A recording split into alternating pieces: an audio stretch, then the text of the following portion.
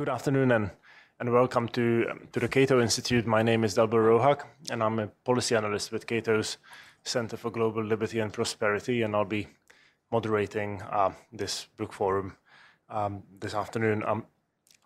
This forum will discuss Megan McArdle's new book, The Upside of Down: Why Failing Well is the Key to Success. As it happens, the economist Charles Kenny from the Center for Global Development published recently a book with an eerily similar title, The Upside of Down: Why the Rise of the Rest is Good for the West. So in case you were expecting Charles Kenny here, hope you're not too disappointed. The other piece of news I have, which some might find disappointing, is that our colleague Brink Lindsay, who was supposed to serve as a discussant for the book, has been stranded in Florida, and he won't be able to make it to DC until later this afternoon. Clearly, there are worse places to be stranded than Florida, and luckily, we have found more than an adequate replacement. The prolific blogger, independent scholar, economist Arnold Kling kindly offered to step in on a very short notice, and I'm extremely grateful for him for serving as a discussant. Megan's book is about failure. And in the introduction, in her typically modest way, she justifies writing a book about failure by writing about what she knows. But there is much more to the book than that. The book really explores two themes, which we, I hope, touch on today. The first one is that failure is a ubiquitous feature of our lives, and that failing well and often in a non-disastrous way is an important learning mechanism for individuals and organizations and governments. The second argument is that although failure is good for us, misaligned incentives and cognitive biases can often prevent us from drawing the correct lessons, adjusting our behavior, learning from failure, so to speak. And very often our psychological aversion to failure can turn what would have been small, harmless failures into big, large-scale catastrophes. But I don't want to preempt the talks, and I would like to just say a few words about our featured speakers today. Megan was an early pioneer of blogging, and she's certainly one of the most accomplished economic journalists of her generation. She started blogging in November 2001 with an outlet she named Live from the World Trade Center, which did not go unnoticed for very long. And in 2003, she joined The Economist, and subsequently she worked with The Atlantic Magazine, The Daily Beast, and more recently with Bloomberg View. She was also a Werner Schwartz Fellow at the New America Foundation. More importantly, she's an incredibly productive writer. She churns out dozens of meaty, thoroughly researched articles every week on topics ranging from healthcare policy, technology, to kitchen gadgets, which typically are my favorite. Megan's undergraduate degree is from University of Pennsylvania, and she earned her MBA at the University of Chicago. Arnold is an adjunct scholar here at Cato.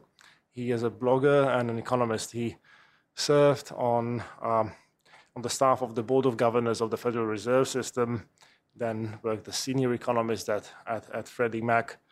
And then in 1994, he started Homefair.com, which was one of the first commercial websites on the internet, which sort of explains how he can sort of sustain him as an independent scholar in those decades that followed the rise of the World Wide Web. He authored a number of books, most recently the excellent Three Language of Politics, which was published as an ebook, Unchecked and Unbalanced: How the Discrepancy Between Knowledge and Power Caused the Financial Crisis and Threatens Democracy, and From Poverty to Prosperity: Intangible Assets, Hidden Liabilities, and the Lasting Triumph Over Scarcity, written with Nick Schultz.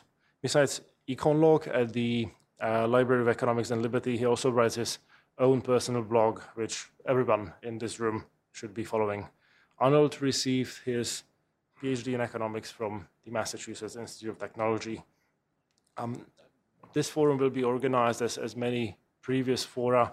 We'll have each of our speakers talk for roughly 20 minutes. We'll open things up for a general discussion, and we'll aim to end promptly at 1:30, after which a lunch will be served. And there will also be an opportunity to buy the book, and I'm sure Megan will be happy to sign it for you. Now, without further ado, I would like to turn things over to Megan.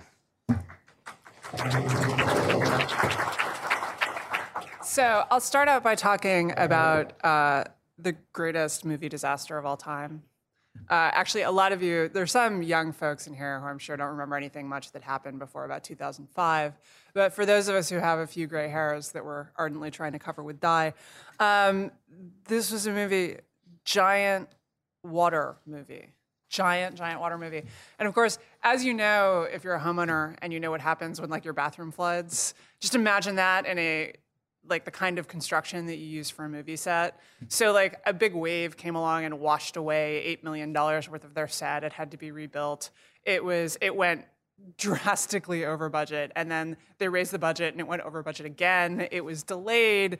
The stars were complaining. The media is waiting to pounce. Seriously waiting to pounce. Like 9 months to a year before it came out, they're just chuckling with glee. They can't control it. They're all what... Even, in fact, the people internally had started saying things like, if we could just lose $100 million. Even the director who had pushed this, has been like his dream project, finally, by the end, said, I put it in theaters, and I already knew it was going to lose a whole lot of money, and my career was going to be over. It debuted in Tokyo, and basically no one noticed. Everyone was talking about other little mini scandals within Hollywood. And the media started publishing articles to the effect that this was now the most expensive movie disaster of all times, which just goes to show why journalists should never be in charge of greenlighting movies, because Titanic went on to make more money than any movie in history. And you guys thought I was talking about Waterworld, right? And this is the thing, is that in fact, they're a lot closer than you think. In fact, if you look at the stats, Waterworld had a lot of advantages. For one thing, it had a movie star that someone had heard of. Titanic had Leonardo DiCaprio, who was mostly renowned for playing the mentally handicapped, and Kate Winslet, who had starred in one low-budget movie that no one had ever seen. The experience of filming this movie was so grueling that Kate Winslet got pneumonia, and they just had to stop production while she recovered. Not only that, this was the second time he had done this. Does anyone remember The Abyss? It's now a cult classic.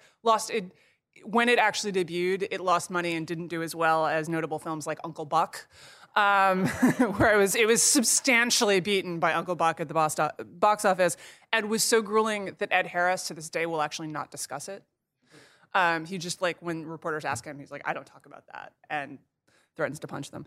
No, I made that last part up. Anyway, but also Waterworld actually made its release date. So you want to release a big blockbuster basically in the summer, because that's when all the teenage boys are out of school. And since teenage boys aren't allowed to drink, what they do is just go to the movies and drag everyone they know, and they make their little girlfriends come with them. And so if you have a big budget movie like that, it's supposed to come out, biggest weekend is July 4th. Waterworld made its July release date. Titanic, on the other hand, just was so badly overscheduled that they had to slip it and run it at Christmas, which is usually when you want to be running like little kid movies, because that's what people do with their kids when they're home from school. Titanic picked up an audience no one had expected. Tween girls. Tween girls freaked. I mean, people may remember this. There were like Titanic-themed weddings and so forth. Like, tween girls freaked out about this movie. They went again, they got all their little friends to come, they made all the boys go, and the boys were like, there's kissing, and then the boat sank. They're like, the boat sank. And it's actually, you look at the box office for a normal blockbuster, and they make all of their money in like the first 3 weeks. People just kept going to see Titanic. They saw it like 13, 14, 15 times. This is the kind of pattern you used to see with like Star Wars. No one had predicted this. No one had seen this coming. And it was basically the biggest box office ever until James Cameron outdid himself with Avatar. We like to think that there's a plan. We like to think that failure comes when you didn't prepare enough, or you were just not being smart in some way, or you're a bad person and you did something bad and that's why you failed. But if you actually look out in the marketplace, that's not what you see. right? So let me talk to you about a product that was really well planned. So old soft drink company, they've got a hot young competitor, not even that young, but like in the soft drink market, it's not that big. So they've got a competitor coming up on their back, and Coke is really frightened because Pepsi is now, take the Pepsi challenge, and everyone is buying Pepsi. And so they think they need to do something because they're about to lose their #1 position. So they get their like brain trust in. And the brain trust says, well, you know, Coca-Cola was invented in the 1890s and it tastes like an 1890s soft drink. Maybe we just need to change it. So they decide that maybe what they should do is replace it with a newer, sweeter, without the kind of lemony undertones that old Coke has.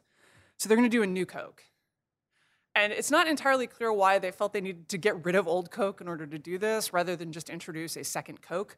But they're understandably a little bit nervous about this. So they go out and they market test. They do the biggest market research study ever done.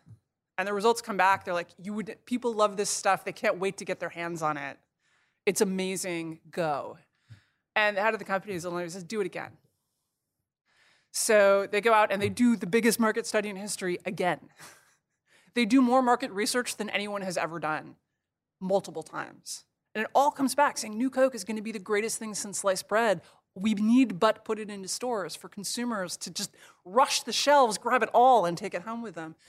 And it went on the market, and it lasted only a matter of months, and nearly shut down the company with it. It's not because the people at New Coke at Coke were stupid. They're not. You don't get to be the owner of the largest and most successful brand in the history of humanity by just being a bunch of morons who do any random thing that comes into your head. They weren't. The problem is that the question that that you want to ask before you go in with a new product is never the question that you can actually answer. So the question you want to ask is, when I make this product and I put it on the shelves, are people going to buy it? And are they going to keep buying it? The only question you can ask is something like the question that the new Coke market research people did, which is, if I go to a supermarket and give people a 3-ounce free sample of this, will they tell me they like this better than Pepsi or old Coke? It's not the same question. It's not even that close to the same question, but it's the best you can do. The universe is inherently an uncertain place. We like to think that we can plan our way around failure, that we can engineer it out of the system somehow. But as we just saw with the financial crisis, this is a great thing. I started as an economics reporter in 2003, and I was writing about something called the Great Moderation. Yeah, some of you, I see the laughter in the audience, right? This was the idea that the Fed was so good at its job that we were never going to have a financial crisis again. We had figured it out. We were so smart that it was now not possible. Oops. Like, the most dangerous place you ever are is when you think that you have engineered away the possibility of failure. Because not only have you not done that, you are also not prepared for anything to go wrong. So what happened with Coke, they took it, what people hadn't realized was that it wasn't like, do you want to drink this or do we want to drink this in a 3-ounce sample? And by the way, a sweeter drink is always just going to get more people to say, I want it, if you give it to them in a free sample, unless it's actually like, syrup. But that's not the same as wanting to drink a whole can of it or wanting to buy a bunch. But mostly what they hadn't thought about was that people might like new Coke, but they didn't like it when it cost them the option of old Coke. And suddenly they realized they loved old Coke. Maybe they didn't want to drink it all the time, but they wanted to have it. It was, it's like you don't want to find out. You just can't go to Slovakia. Maybe you've never been. And maybe you aren't planning a trip anytime soon. But if someone was just like, never, you can never go to Slovakia, you would be upset. And so actually the interesting thing is that this turned out to be great for the company.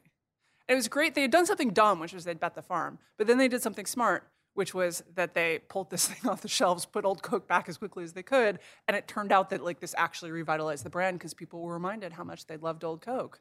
They booked their ticket to Slovakia and took that option that they'd almost lost. It strikes me when I read stories about entrepreneurship in magazines that all of the stories are like, genius inventor, genius, hit a genius idea. And he's been a hardworking fellow and kind of brilliant all his life. And then he just went out and did this brilliant thing, and it was brilliant, and everyone loves it. And now he is standing with his arms crossed on the cover of a business magazine staring at the camera, right? But then when you actually talk to a lot of entrepreneurs, that's completely not the impression that you get of how the economy works. The impression that you get is the guys who are like, yeah, so we started this company, and we totally thought we were going to do this one thing, and it turned out no one wanted that. But accidentally, we figured out that this other thing was really great and people loved it, and now that's what we do for a living. Or we started this one thing and it was totally great and people loved it, but there was no revenue model and then we went out of business. And that's what most entrepreneurs do, right? Like if you take a group of people, in one study, you take a group of people with, they've started a successful business before, they have good VC backing, which means that they're not going to run into an imminent cash crisis. And they've got a pretty sound business, and also means that they've got a pretty sound business plan. 3 times out of 10, those people will succeed. 7 times out of 10, their business will flop. They're basically like baseball players, right? Like a great batter is a guy who fails 7 out of 10 times at the plate, and that's pretty much the track record for a great entrepreneur. Most things don't work, and it isn't because people are stupid, it's because the universe is uncertain. A realistic model of the universe is the universe. Anything smaller than that, you've got to have some simplifying assumptions, and you don't know if your simplifying assumptions are wrong. There's just no way to get around that. And so what is actually the way to entrepreneurial success, to economic success? It's iteration and experimentation. There's a great guy who's the head of user experience for Palm. He goes out and does this test with a bunch of different groups of people. 25 strands of spaghetti and a roll of tape make me the tallest structure that's capable of supporting an egg. Now, a lot of you have probably done some sort of team building exercise similar to this, but he wasn't interested in like whether people bonded and wore t-shirts and screamed the company cheer at the end of the day. He was interested in who did better and why. So some of the people are what you would expect. Singaporean engineers do very well on this challenge. Some of the people who don't do well are also who you would suspect. MBAs are like absolutely the worst. Apparently we spend all of our time arguing about who's going to be like in charge of writing the vision statement for Team Spaghetti. And don't laugh, because lawyers don't do well either. But here, the most successful group is not Singaporean engineers, it is kindergartners. And like you look at these things, the things the engineers build, it's like the Eiffel Tower. The things that the Singaporean the little kids build, it's like, right? Totally, they look like what happens when you give a team of kindergartners some spaghetti and some tape. So how did they succeed? Iteration and experimentation. So first of all, they're 5, so they don't know there are any rules. They're the only group that asked for more spaghetti. And with that, but what they did with spaghetti is what's really powerful. They just started experimenting. And they ruthlessly culled what didn't work, right? If it didn't work, they threw it away and started over. Take that piece off, that made things worse, not better. And with that process of what Silicon Valley calls failing fast, they actually got the best result. That is how evolution works, it's how the economy works, and it's frankly how most learning works. If you think about how you learn to play tennis, right? You don't learn to play tennis by developing an elaborate theory of tennis ball physics. If that were true, then like every year Wimbledon, right, would be won by some guy from MIT who is the world's best fast physicist. But that's not the case. You learn to play tennis by hitting the ball, and most of the time it doesn't do what you think it will, right? But then a couple of times, it sort of goes in the right direction. And over time, your brain learns from doing that, those rare things, that's how I should hit the ball. And you do it over and over and over. It's also how we learn to do math, right? Oh yeah, those 5 ways I tried to do algebra didn't work. Apparently this one way the teacher told me about. But in fact, like, why do you learn from doing problem sets over and over and over again? Because it's that repetition and trying things that don't work and culling the many, many, many ways there are to do things wrong. There's a story about Thomas Edison, which may be apocryphal, but it's a great story, that after he had spent years mucking around with light bulb filaments, trying everything from bamboo to cotton and getting nowhere, that someone asked him, so how does it feel to have failed? He said, what do you mean failed? I know 10,000 things that do not make good filaments for incandescent light bulbs. And we laugh, and a lot of his contemporaries and later critics have said, well, if he'd had more theory and less like brute force, he would have been a better inventor. Except Thomas Edison was an amazing inventor, right? Like this guy had an amazing number of patents, and yes, there were lots of people working in his lab, but they were basically using this brute force, try, fail technique. Libertarians are good at this, right? Libertarians are good at letting things fail. We like letting things fail. We get happy when the government lets a company go bankrupt, right? One thing I think we could spend a little more time talking about is what happens afterwards, though. Not like we're bad on this, but it actually matters a lot. It's not just enough to say, like, Mama Bird is throwing you out of the nest, fly, right? If it plummets, you don't just leave it there and wait for a wolf to eat it. something has to happen to allow people to recover from failure. And this matters for two reasons. The first reason is that if failure is really costly, people won't do it. Right? If getting fired meant that you automatically lost your house and all your friends and they took your children away, then probably you would be really, really conservative in your work and spend all of your time thinking about how not to get fired instead of maybe how to create value for the company. Also matters because when things fail badly, you tie up the most precious thing we have, which is human capital. You think about the number of hours and the amount of money that our parents invested in each of us. It's a phenomenal investment. Each of us represents an incredible investment of technology and effort and financial capital just to get us to the point where we're reasonable adults capable of functioning in the modern world. Every time that someone fails badly, we take all of that human capital and we throw it away.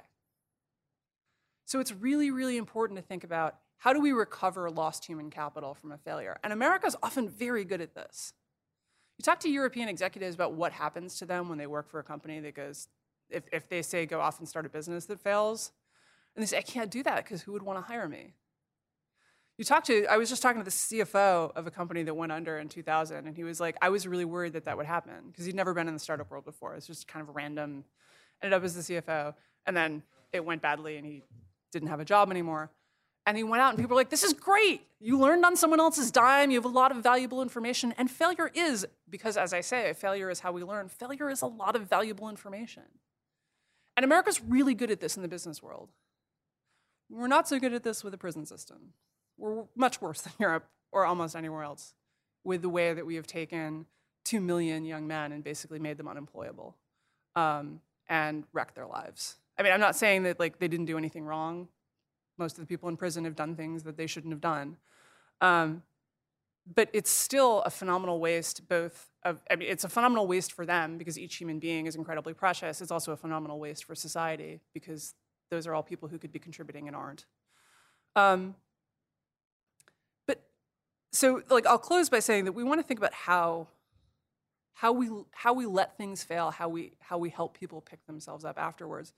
And I have an entire chapter in the book dedicated to what I think is actually the unsung hero of the American economy, which is bankruptcy. Because we're really good at this with the bankruptcy system. The American bankruptcy system is really unique. And most people don't realize this, is that the American bankruptcy system is by far the most generous in the entire world, both on the corporate side and on the personal side. It's so generous that when I was covering our draconian 2005 bankruptcy reform, which I opposed, but not for the normal reasons of, when I was covering it for The Economist, I was trying to describe what the new law said. My colleagues were like, well, of course you have to reform that. That's outrageously lax. And I was like, no, this is the draconian new law. The old one was even easier. The idea that you can just walk into a judge and be like, I borrowed a bunch of money, I don't have it. And the judge is like, okay, well, too bad, debt discharged. That's crazy to people. I was interviewing a guy for a completely different section of the book, a Russia expert. He's Scandinavian, and he just randomly started making fun of the American bankruptcy system in the middle of the interview, and how ridiculous it is. You can just walk in and be like, Judge, I don't have any money, and Judge is like, okay, that's too bad. Bye-bye creditors, bye-bye debt. That seems crazy to people. And yet, if you actually look at research, what you see is that states, because in America, we vary by state and how much money you can shield from creditors. States that have more lax, more generous exemptions have more entrepreneurship. It matters a lot how we help people pick themselves up. So how do we think about failure shouldn't not hurt? And that's the kind of the mistake that a lot of European unemployment systems have made, for example, right? The idea that failure should just not be painful. And so what you see in those systems is that people will spend 10 years trying to be a steel worker in a region where there's no longer any steel foundries. And they're just kind of waiting until someone opens a steel foundry because they don't want to go out and do the brutal and unpleasant work of finding another job doing something else, especially if they're 50 years old and have a lot of capital accumulated in that. You're enabling people to make a rational short-term decision because I've been unemployed long-term, and it's really terrible. And job search is the worst part of that. It feels awful to go out and be like, hey, want to reject me? And people are like, yes! So it shouldn't not hurt because the pain is nature's way of saying, don't do that. That doesn't work, stop. If it didn't hurt, we wouldn't stop. But you don't want the pain to be crippling the way that, say, a felony sentence now is for people, where once they get out, they're pretty much unemployable and they might as well go back to being criminals because their alternative is maybe a minimum wage job. And when you look at like the success stories that come out of prison now, a distressingly high percentage of them, as far as I can tell, nearly all of them, are people who are working like in a prison rehabilitation thing. You're not seeing people actually transition from, I committed a felony when I was 24 to now I'm a successful something. And there's a lot of professions that won't let them in at all. That's a problem. So how should the pain look? It should look short. It should be short. It should not drag on for years. It should be sharp because it should hurt, even if it's not your fault. Unemployment should be unpleasant, not because you necessarily did something wrong to be unemployed, in getting unemployed. Lots of people are laid off because their company is doing badly. It should be unpleasant because otherwise people won't try to leave it. And in the long run, you look at studies, being unemployed is just miserable. It's miserable in Scandinavia. It's miserable in Germany. It's not miserable because of the financial privation. It's miserable because it deprives you of an important place in society. It should be in the context of a relationship. That, you know, you're a member of society. We want to restore you to society if that's at all possible. I mean, if you're a crazy serial killer who cannot be allowed out, that's one thing. But that describes such a, I mean, you know, that's not even worth making public policy about, right? That's like 100 people in the country. And it should encourage you to move on. It should be about the future and not about the past. So I will close there and let Arnold tell me why I'm wrong.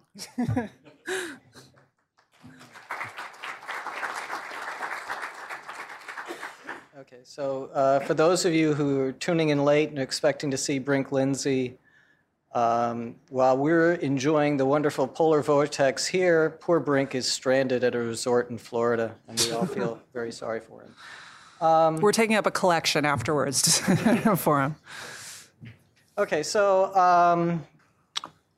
I bought a Kindle when it first came out, and since then I think I've bought probably a few $1,000s worth of books, and only once have I pre-ordered a book sight unseen, and that was this one.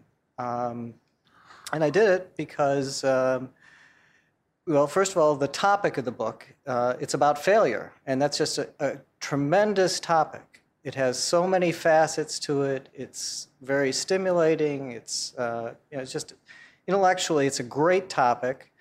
I could say you could, if you're an intelligent, competent writer, you can't fail to write a good book about failure. And so I knew we had an intelligent, competent writer, and so I ordered it sight unseen, and I have not been disappointed. What I'm going to try to do with my talk is talk about, and this is based somewhat on my own just experience and observations, and then a lot on sort of stimulated by reading the book. Okay, so failure is a given. It exists in the world. We need some sort of coping mechanisms for the fact that it does exist. And those coping mechanisms, what I want to talk about is how they differ for an individual, a small firm, a startup firm, a successful, well-established firm, and government. And so for the individual, my line is that you need to fail with a fallback position. For a small firm, you need to fail quickly. A large firm needs to fail gracefully. And government, the solution is clinical depression. So for the individual, the solution is to fail with a fallback position. Yeah, it's fine that your ambition is to make it big on Broadway, but what's your fallback position?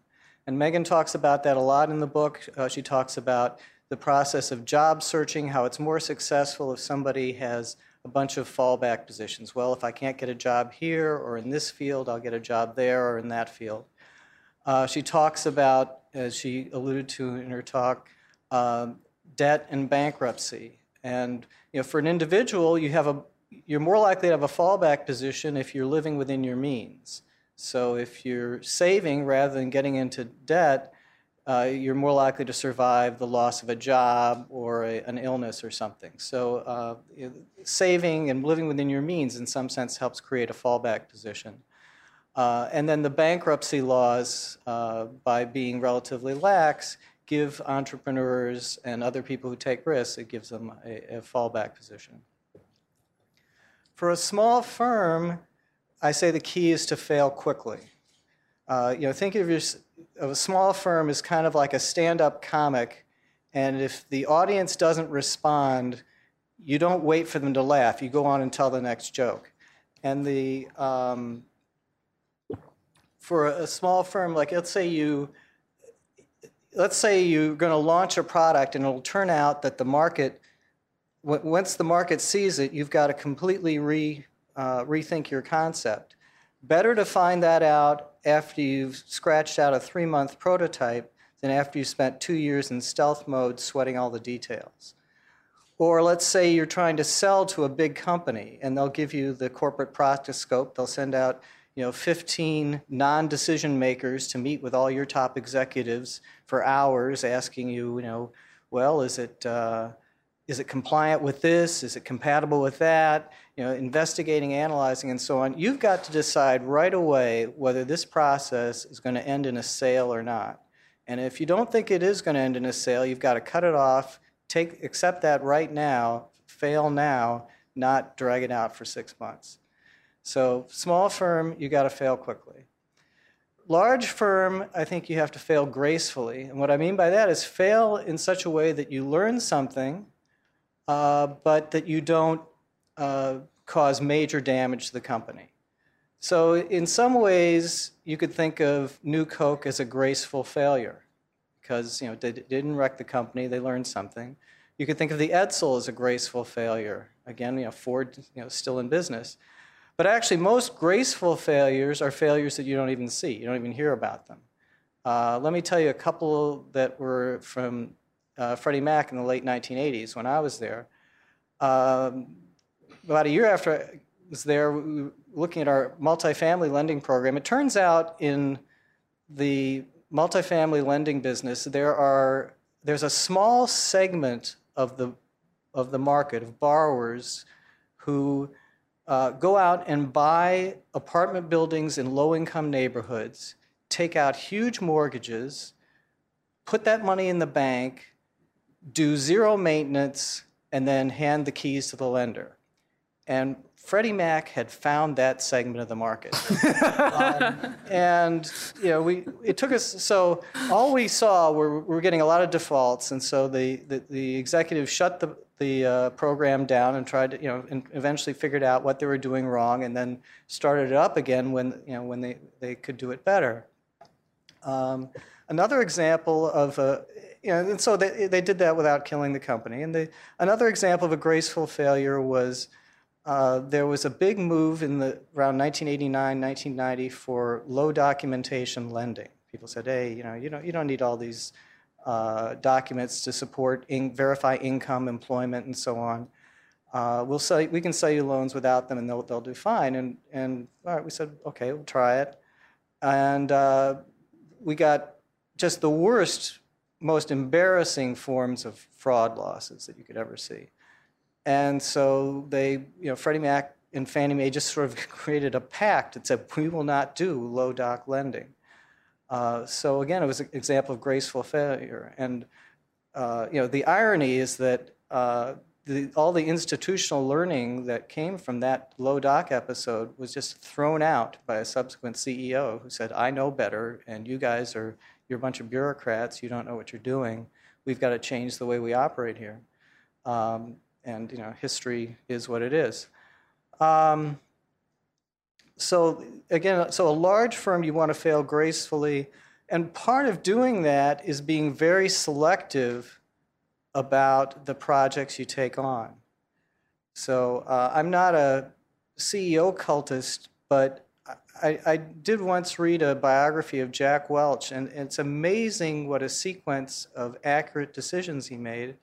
And part of his philosophy was if we can't be in the top 1 or 2 companies in any business, we're not going to go into that business.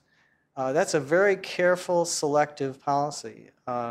So being careful about what you choose to do, being careful about your decisions, and then executing really well is a good way for a big firm to only fail gracefully. And then, as Megan points out, the use of iteration and small trials rather than doing things in one big swoop.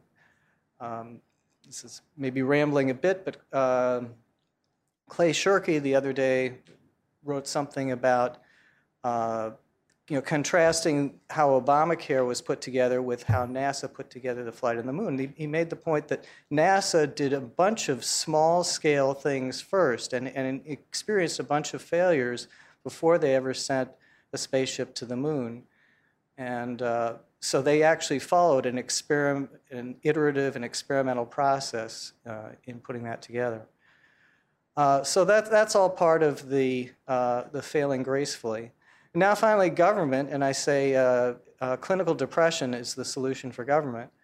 What do I mean by that? Well, I took that out of Megan's book. She has a sentence that goes something like this. There is a scientific name for having a realistic view of your talents, attractiveness, and abilities, and that is clinical depression.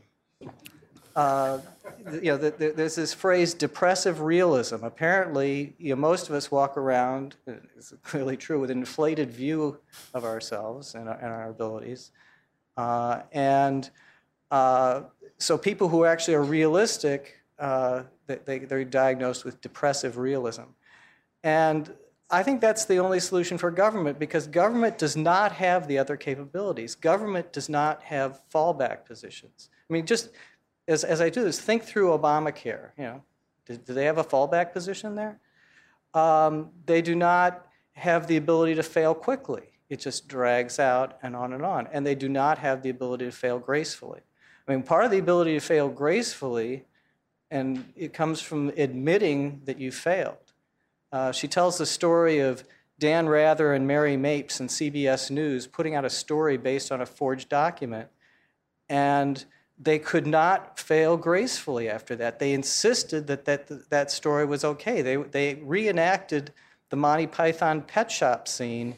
No, the parrot's not dead, it's resting. They kept insisting that the story was okay. And if you do that, you will not fail gracefully.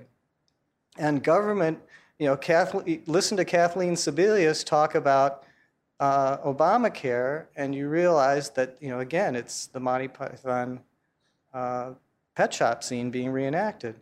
So government doesn't have any of these other coping mechanisms, and I think the only coping mechanism that works is depressive realism. An example of that, sort of one of the great failures in this country was, of course, Vietnam.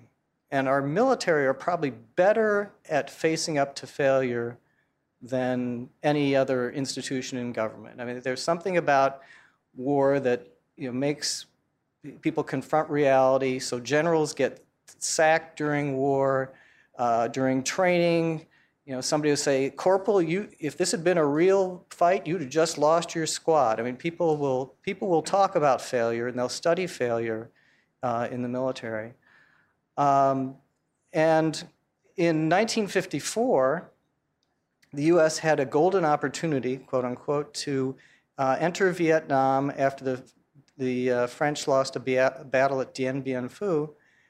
And General Matt Ridgway said, well, if we intervene, it'll take several 100,000 troops, and even then, I don't know if it'll work. And President Eisenhower said, that doesn't sound like a good thing to do. Unfortunately, 10 years later, we had people who had the opposite of depressive realism. We had people who believed their own biographies, people like Robert McNamara and McGeorge Bundy, and we went plunging into Vietnam. So, I think in some sense what libertarians can contribute to government is some kind of depressive realism. If we can somehow keep talking about the reality of what government's trying to do and what actually happens, and try to get away from the more romantic beliefs about what government does.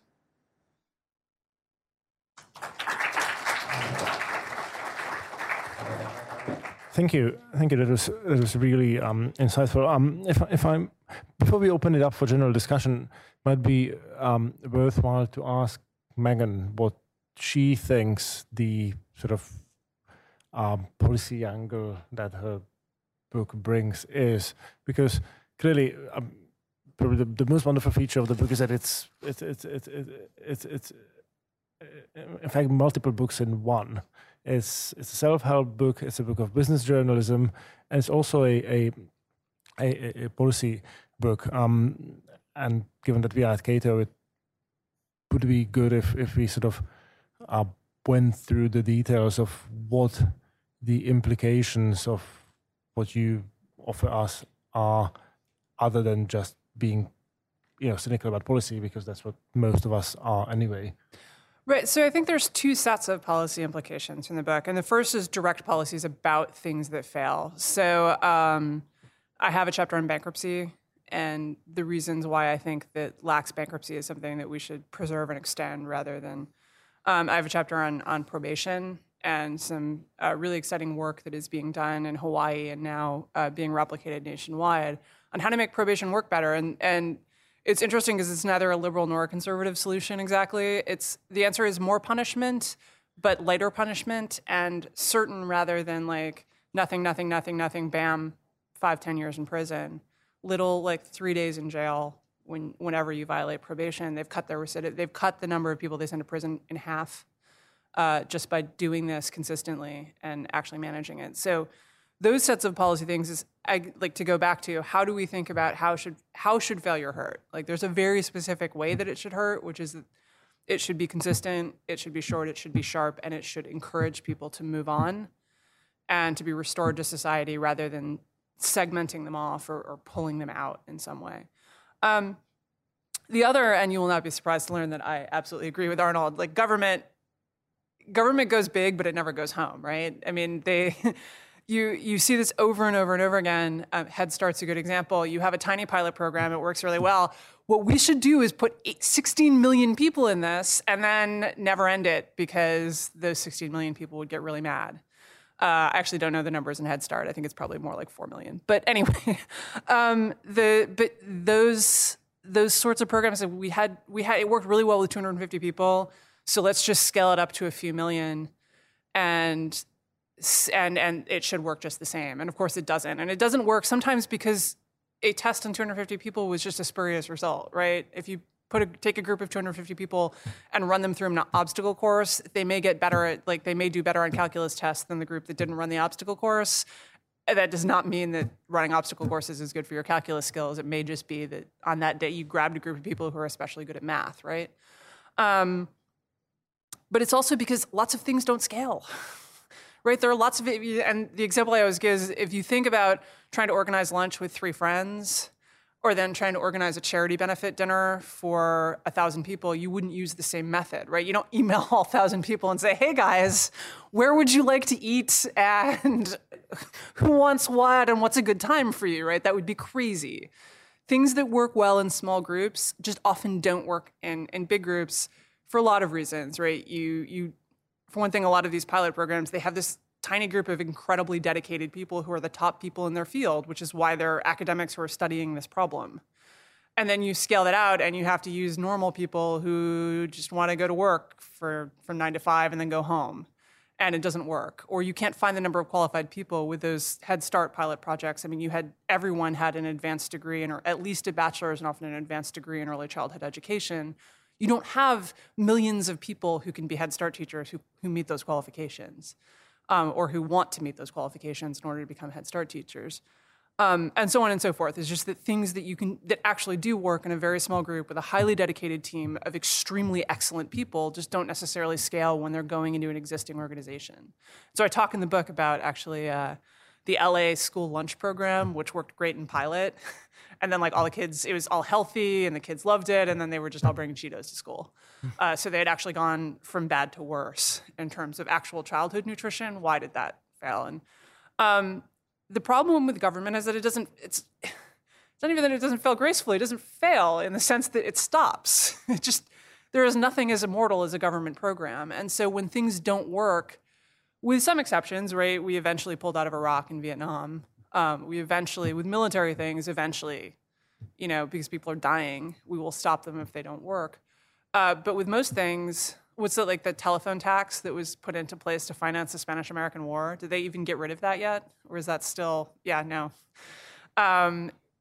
All of those things, these programs they live forever. And that's terrible because, first of all, there are some things the government should do. I'm not an anarchist.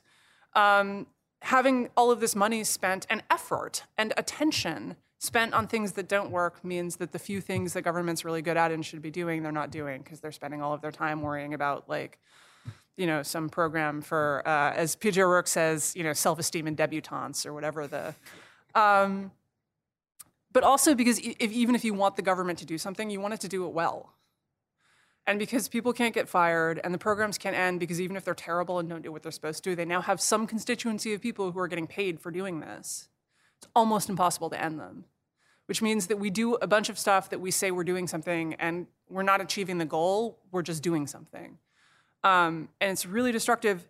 That's a problem that I don't know how to solve, right? I think that what you can do is just keep screaming about it. And eventually, AFDC was a terrible program that I think was pretty destructive to the communities that it was supposed to be serving. And it did change.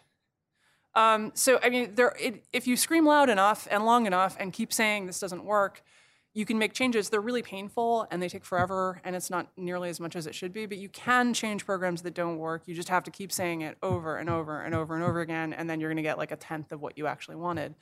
But we have to keep screaming because if we don't, they won't change at all. Wonderful. So can now open it up for questions. Please wait for the microphone and please identify yourselves. The gentleman in the third row.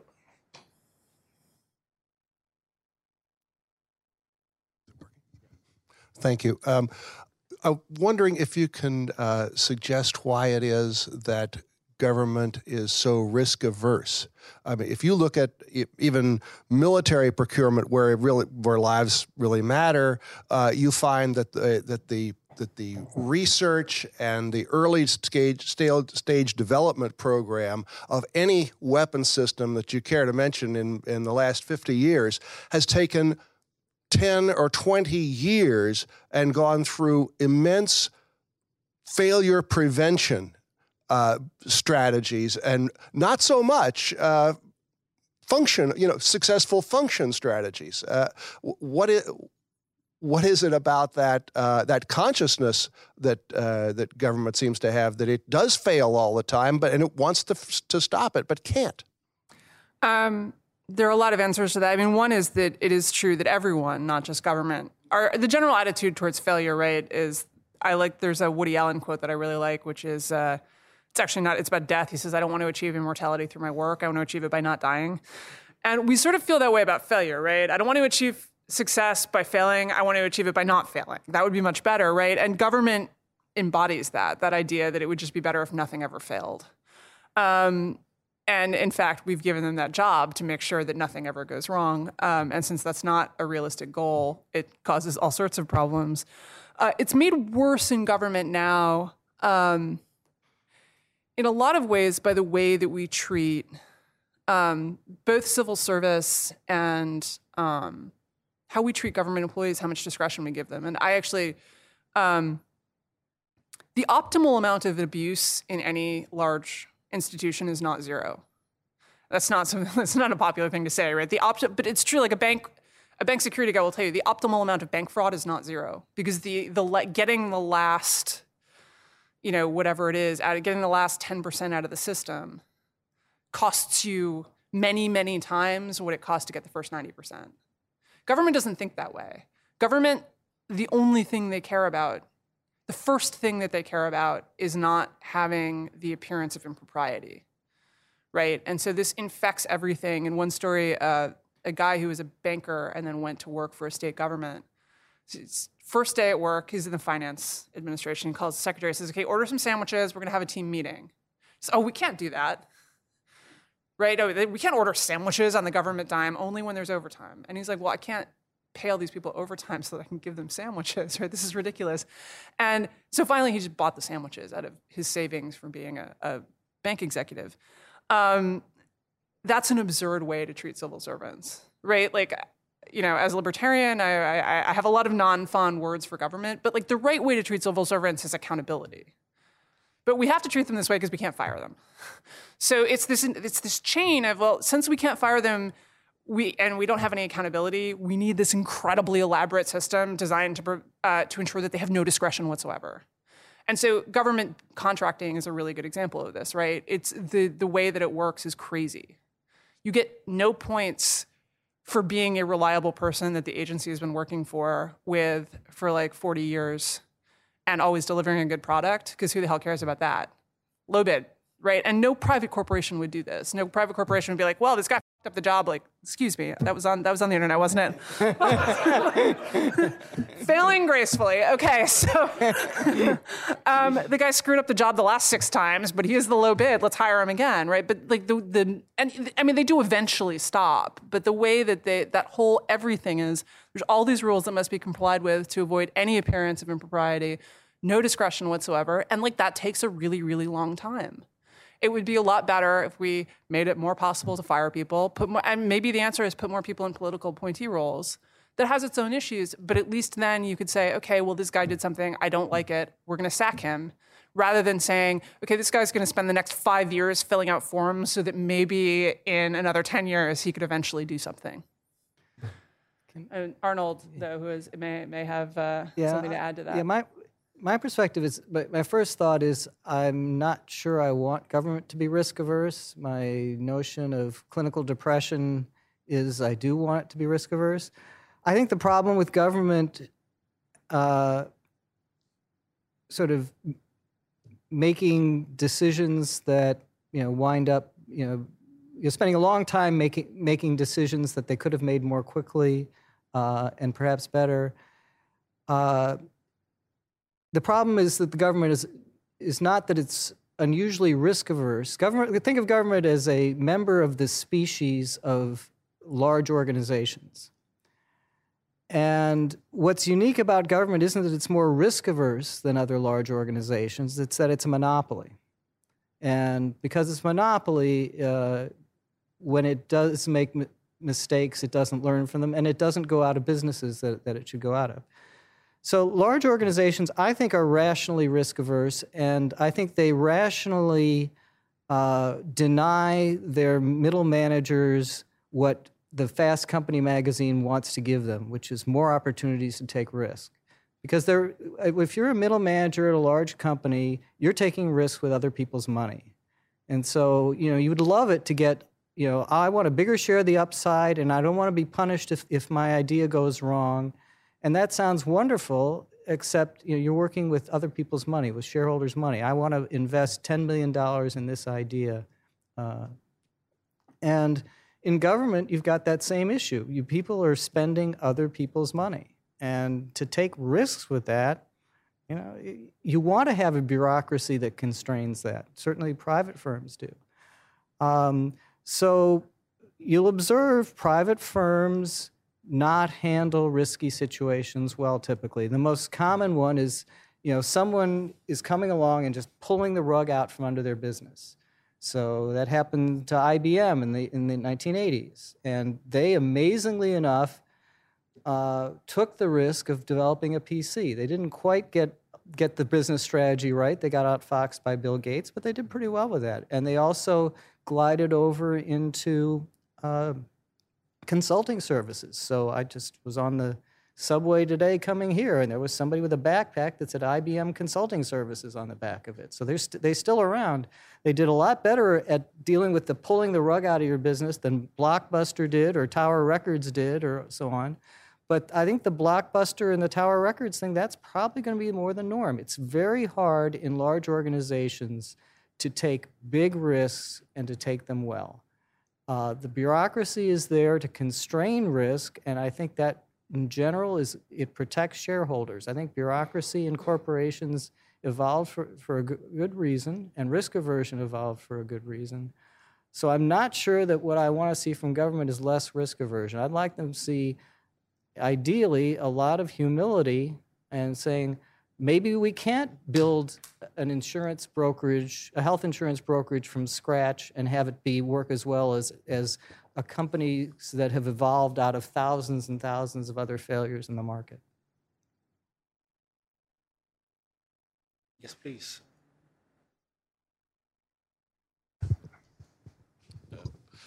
Hi. I just had a question about, I really enjoyed the book. That was a great read. I did have one question, though, about the bankruptcy section, because you talk, I know you're very pro-American system of bankruptcy, but you also talk about all the abuses in Nashville and about how it gets used probably a little bit too much. And you talked about also formally thinking of the bankruptcy reform as draconian. Is there a completely ideal one or system, or is there a way to avoid some of the abuses that you saw, while at the same time fundamentally maintaining the benefits of bankruptcy? What's your current thinking on that? I would go back to saying that I think the optimal level of abuse in the system is not zero. And we tend to focus on the abuse because it's like this deep reptilian part of our brain that is on the lookout for shirkers in our little band. And that we focus on the abuse and we don't focus on, okay, well, what are the costs of that? And if you look at pre-reform, where there was more abuse, I mean, I think Todd Zawicki, who does it with Mercatus, who does a lot of work on this, we disagreed about the bankruptcy reform. I still disagree with him, but he was right about one thing, which was that post-reform, the number of people who declared bankruptcy went down, which meant that there were people who could get by without it and were using it. However, that said, the cost is that if you looked at the credit markets in 2005, if bankruptcy abuse were a huge problem that was really creating issues, what would I have expected to see? Banks wouldn't want to lend money. That was not the problem we had in 2005, right? Like, I don't think anyone in this room is like, damn, I just wish the banks had been lending more people money so that they could get like 300% of their household income into debt instead of 287. And so given that, I look at the level of, when the level of abuse starts causing serious problems with credit availability, then I get worried. But right now it's still not. And judges have more discretion than you think. Like if the judge really thinks that you're being abusive, in that there used to be people who would do things like go rent a fancy apartment and not pay the rent, and then do this in New York, so it's really hard to get evicted. And then just when they were about to be evicted, they'd file a Chapter 13, and then they'd drop the Chapter 13, and the whole process would start over and over again. So that has been fixed in the law. And in general, so I asked the judges about this specific thing because there was a ban on refilings, and it appears that the judges aren't honoring it.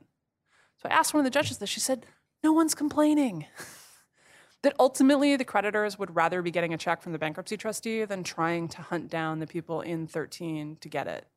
And so even in this system, which is like the worst, and that's the reason I went there, is the bankruptcy capital, for those who haven't read the book. Memphis is the bankruptcy capital of the world. Because it's the bankruptcy capital of the United States, which is totally the bankruptcy capital of the world by a large margin. And I'm sure there are people there who are irresponsible and just think, well, I'll just go to court, and and they're not being as responsible as they could be. But if the cost of that is entrepreneurship, just leave it, right? Like, don't tinker, don't fix something that, looking at credit markets, just does not seem to be broken to me.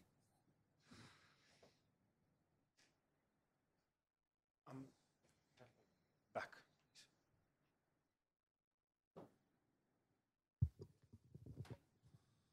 Hi, I'm wondering what you have to say about unions and whether the role of private sector and government sector unions could change. And during your talk, I just had this mental note said, make sure to ask about Hostess. Hostess was a really interesting case because it was talked about in the press as the bakers being irrational and driving the company into bankruptcy. Well, the Teamsters wanted to redo, and like when the Teamsters want to negotiate, that's usually like a banner day because usually they're. But actually, interestingly, this was about value claiming by different unions. So the bakers knew they could go get new jobs with the new organization, and the Teamsters had a really rich contract that they wanted to preserve somehow in bankruptcy, and that the Teamsters would get hosed. So it was actually, a lot of people didn't write about this. My understanding about how that was actually working was that it was like Mothra v. Godzilla with two fairly powerful unions going at it over the carcass of a company that had a lot of issues. But like fundamentally, right, the right thing happened there. You had a company that was in deep trouble that had been in and out of bankruptcy 3 times. And in general, I prefer, as the American courts do, reorganization. But then sometimes you get to the end of that and it's just clearly not going to work. But look, the brands are still there. The recipes are, everyone can still get Twinkies. You did not need to stock up. It kept every piece of the company that people wanted is still going. And that is something that we're really good at this. And you compare this to how bankruptcy courts in other countries deal with companies. And this is changing, but it used to be that I used to joke that I didn't know if I wanted my mother or my father to be the person to pull the plug on me before I got married, because my dad would like leave me for like 20 years as a vegetable because he wouldn't, just in case. And my mom would be like, she blinked, pull the plug, right? Because she's so worried about, European courts tend to be like my mother on bankruptcy. Like they were insolvent for 5 minutes here. Just sell it off, get the creditors. It's literally illegal in Britain to run your company in a deficit for even a tiny, tiny period of time. If you are trading while insolvent, like this triggers all sorts of penalties and it's really dangerous. And that's a bad way to think about it, and it destroys a lot of value. And there's a lot of race to be the first creditor in because you're most likely to get something out of it. Whereas here we kind of stall everyone off and say, let's see if we can't keep the company going. And if not, we'll sell it off in an orderly way. And so ultimately, I think Hostess was a success story for bankruptcy. Although not for the shareholders of Hostess, obviously.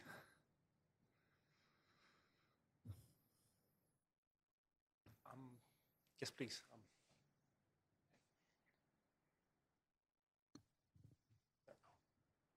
Hi, I wanted to ask you about wiffle parenting and trophy kids a little bit. I found that the parenting style that you were describing in that book echoes a lot of what Charles Murray was talking about and coming apart in the way that parents in super zips are educating their kids and raising their kids. And I was thinking 30 years into the future, if we have a generation of government and political leaders who have never failed, that seems to me that there's something almost inimical to Americanness about that, because we're so obsessed, and rightfully so, as you show in the book, with the idea that our leaders should have failed at some point. Either from a policy point of view or just from a social change point of view, is there anything that can be done to kind of whip us out of this idea of wiffle parenting and trophy kids? Yeah, I am worried that in 30 years, like we're going to have legislators who are like, let's wrap the entire United States in a thick layer of bubble wrap, right? Like, there is this. The thing is, I totally understand it, right? I'm not a parent, and so I'm in that terrible position of writing about parenting and like, telling people who actually are in the trenches what they should do while I'm standing looking over the edge and shouting down. But since I'm mostly telling them to like, hey, ease up, it's okay, I feel like, rather than telling them how to discipline their horrible brats. There is this thing of like, I think the metaphor for this, for those who haven't read the book, is the high monkey bars. Right? Like when I was a kid, the monkey bars were at least 7 feet tall, and I know this because they were above my dad's head, and my dad's 6'7". And there were concrete under them.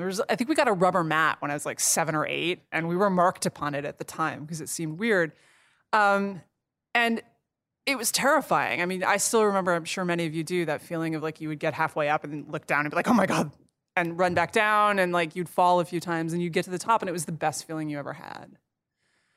And now the monkey bars are all gone, right? They're now like this tall so that if anyone falls, nothing bad happens. And I talked to my friends who have kids about this, and you would think from talking to them that the attrition rate in our generation was like 30%, right? Like, I can't possibly, what if little Junior broke his arm, and it would be, and it's similarly like they can't let their kids walk to school, their kids can't have any unstructured time, and yet they're not irrational. Part of it is that we're herd animals, and especially when you're parenting, the most crazily overprotective parent in the group is going to set the standard, because if anything did happen, you would kill yourself if you had not done every single possible thing. If your child was the one child in a million who got abducted and you had allowed them to do exactly what we did, which is bike around and walk ourselves home after school and so forth, you would feel awful. But it's also that, especially with the education stuff, when I got into Penn in 1990, the acceptance rate was about a third.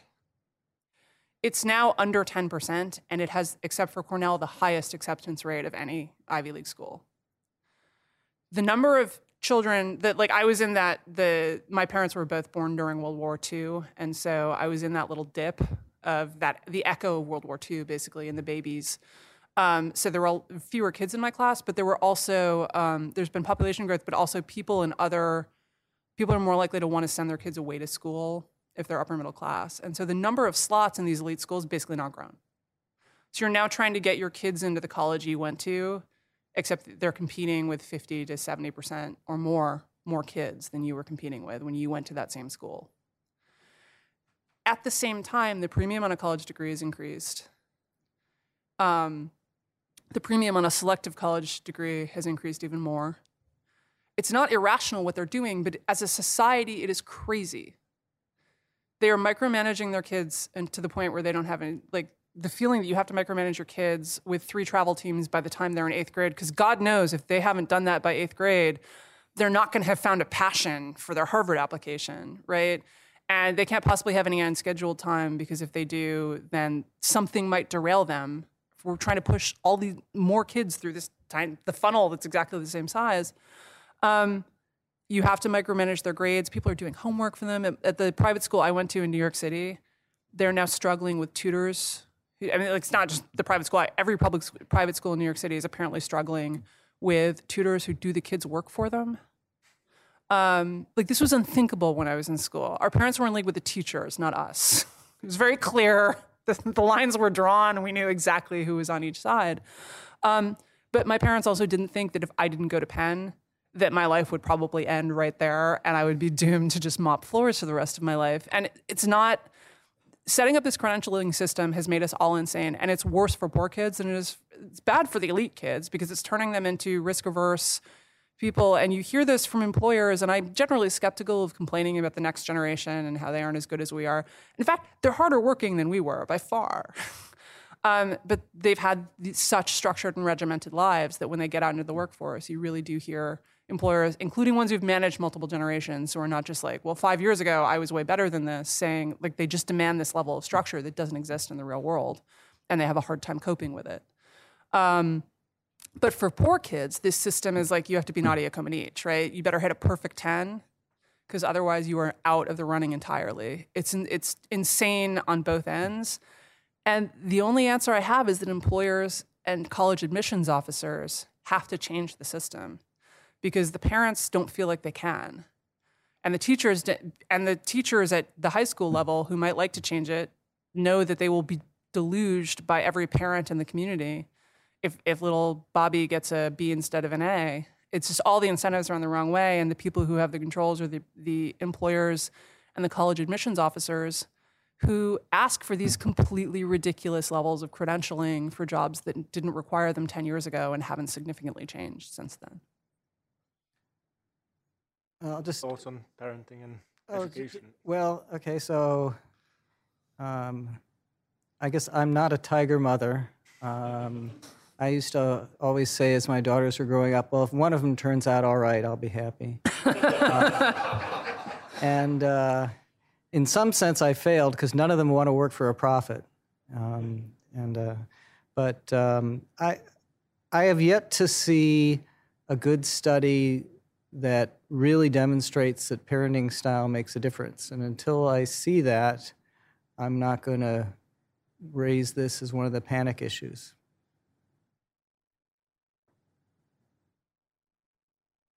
I think lady in the 4th row had a question. Thanks. My name is Margaret Newell, and I'm a corporate bankruptcy attorney. So thank you. Good job. I love that, cheerleading for bankruptcy law. But my question is more to government and change changing policies and changing laws. And I wonder if you have any thoughts about whether there could be some sort of change to the process of making laws or regulations that could help allow a more iterative process, like, for instance, term limits in the Congress or something that would bring different people in. Is that better than having more long-term senators and congressmen? Or like in agencies, you talked about, people can't be fired. But the truth of the matter is that there are a lot of career employees who are a kind of stable workforce, but the agencies are constantly changing based on the leadership being different, because political appointees are constantly making their own, sort of, name or whatever with completely new policies. So I wondered if you had any thoughts about what would improve the iterative process in government, because maybe there's a chance that they could do things without, failing, or with fail, you're incorporated in. I think there's always a trade-off between institutional memory and, especially in a political system, where it's not like a corporation where if the CEO does a bad job, they fire him and then you get a new regime. Like now it's like just every 4 years randomly we get a new person, right? It's not, and that's not on any particular schedule that's good for the agency. I do think that we could, but we would have to have a real commitment to doing it. And there are trade-offs. Like when you talk to a lot of liberals who wanted Obama to be like FDR, right? Giants works programs and so forth. And then you say, well, how would you do that? How would you do all these giant infrastructure programs? Since FDR, we now have all these environmental review laws and so forth. And you described it, they're like, we need to speed this up. And then you describe to them the things that are in the way, and they don't want to get rid of any of those things. But they also want to speed it up. And that's like a kind of fundamental problem, which is that all of the things that would speed it up are things like, on the one hand, removing some of the civil service protections, on the other hand, offering more discretion. No one wants to do that, right? The agency employees would love more discretion, but they would freak if you tried to pull their service, and vice versa on the reformers who want to fire them but wouldn't then want to give them the power to do more. We have to pick one. We've picked, and if what we want is an institution that doesn't do much well but does a lot of stuff, we have picked that. If we want to change it, we have to say, okay, well, we're going to do more accountability and discretion, or you have to actually, and we're going to get rid of environmental review, or we're going to tone it down. We're going to limit the ability for community review, and the community review is that they can unelect the people who did this if they don't like it, or we're going to devolve it down to the state level. You have to pick something. And the fundamental problem is that we're not. We mostly just say, like, I would like all of these wonderful things to happen at ice cream and free ice cream cones, and then none of the things happen. We don't have any free ice cream. And the first step, I think, is recognizing that there are direct trade-offs in wanting to make government fail better, and accepting that those trade-offs exist, and being conscious that there is no perfect system where we're going to get more failure and not more unhappy people. So, the only institutional reform that I'm passionate about is radical decentralization. I just don't think Washington is fixable. I look around the world, and whether you measure using the Economic Freedom of the World Index, or which is sort of something that right-wingers might like, or the Human Development Index, the UN's Human Development Index, whether it's something left-wingers might like, the countries that are floating to the top of that are all pretty small countries. Switzerland, Singapore, what have you. We're lucky, I think, that the country isn't a bigger mess than it is, given how much we try to do at essentially the 300 million population level. So I think the advantage, advantage of radical decentralization is that it would make it for people to vote with their feet to get better policies, which I think would probably be more effective. You could get naturally more experimentation, trial and error, learning from others. So I think if you think about it, to me, that just seems like the most, if you're going to put your hope on some kind of institutional reform, anything that moves in the radical decentralization direction I would actually also add that we should really be more experimental about how we do policy. And this is, I mean, like the welfare reforms came out of experiments that were done in the 80s and that indicated things that could work. And I think about this with Obamacare, where they had all of these pilot projects in it that were supposed to revolutionize things, and they've deliberately chosen not to do RCTs. And as a friend of mine said, well, there's a problem with RCTs, which is sometimes they tell you that what you're doing doesn't work. So we've gotten rid of that problem by not doing the RCTs. And like Gina Collado of the New York Times asked the guy in charge about this, and he said, well, we can stop doing it if it's not working. Like, have you ever been with the government? Like, have you ever noticed? How long have you been in our country, and have you had the opportunity to meet any people while you were here? Like, that is like the fundamental thing is that policies should be attached to rigorous evaluations, and they should be attached to RCTs as much as is feasible. It's not always feasible. Like, not every policy can be evaluated by an RCT, but a lot of them can be that aren't. And the reason is that the people who have great hopes for a program don't want it evaluated that way because it's too likely to come back and say, yeah, totally worthless. Well, and in healthcare, maybe the one experiment that exists is the RAND healthcare experiment, which I think the conclusions of that I would read as saying that you should be having consumers pay for a larger share of their healthcare, not a smaller share, which is what the direction the policy is taking. Good. Are there any other questions? Yes, please. Hi, David Merkel. I write the Olive blog. I'd like to talk about a future failure that hasn't yet happened. It's the fact that we've made all these healthcare promises, all these pension promises streaming out in the future. Most developed nations have done it. Probably the lowest level of these promises plus government debt relative to the GDP of these economies, the lowest is around 300, and some get all the way up to 1,600%. This reminds me a little bit of the late 1840s, where governments were constrained in the amount of borrowing they could do, and the Rothschilds had lent them this much, that much, and they didn't yet have the ability to tax incomes. They were taxing, excise taxes, tariffs, etc. I don't see how the developed world gets out of that this easily. There's inflation, there's default, there's an attempt at higher taxes, but as states do that on the micro level, moving with your feet, a lot of states are finding that people are leaving, especially Maryland, where I live. Millionaires are leaving on net. If something can't go on forever, it will stop, as great economist Herb Stein once remarked. And I think that we're seeing that already in public sector pensions, right? I mean, they're getting to the point where some governments just can't pay them. And this is not something I'm rooting for, right? It's not fun to see someone who took a job with the city of Detroit, thought they would be, as one of the conditions that they worked for 30 years, they were supposed to get $20,000 a year in retirement, and they're not going to get that. And that's really sad and not fair. But the promises that we made were not in any way sustainable, especially because now what we need is more growth, right? We need the economic growth to accelerate because our workforce is shrinking, and basically GDP growth is workforce growth plus productivity growth.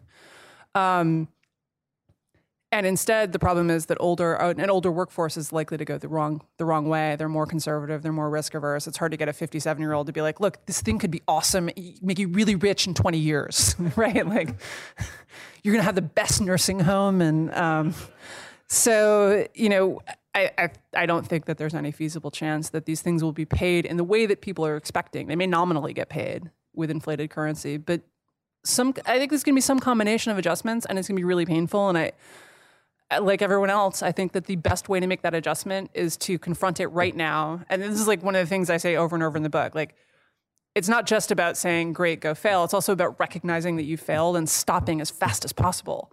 And we're not doing that because it's too frightening. And that is a bad move. And I have, like many here, have been shouting that we should do something about it. But there does not seem to be a lot of enthusiasm there. Yeah, I don't know, one of the Rocky movies where Rocky's opponent's forecast for the fight is pain. And that's kind of what that's the outlook, I think, for our political system for the foreseeable future. I think it's going to play out as a political system that gets more and more afraid, more and more people blaming each other, more and more conflict. It's going to show up in the political arguments even before there's any sort of sudden financial coming to terms. I think on that optimistic note, we'll have to. We are all doomed. Canned goods and ammunition on sale out in the lobby. We'll have to draw the formal proceedings to a close. Lunch is served upstairs, and I'm sure Megan and Arnold will stick around for a few more minutes. So feel free to approach them, socialize, have your books signed. Thank you all for coming, and thank you to our two speakers.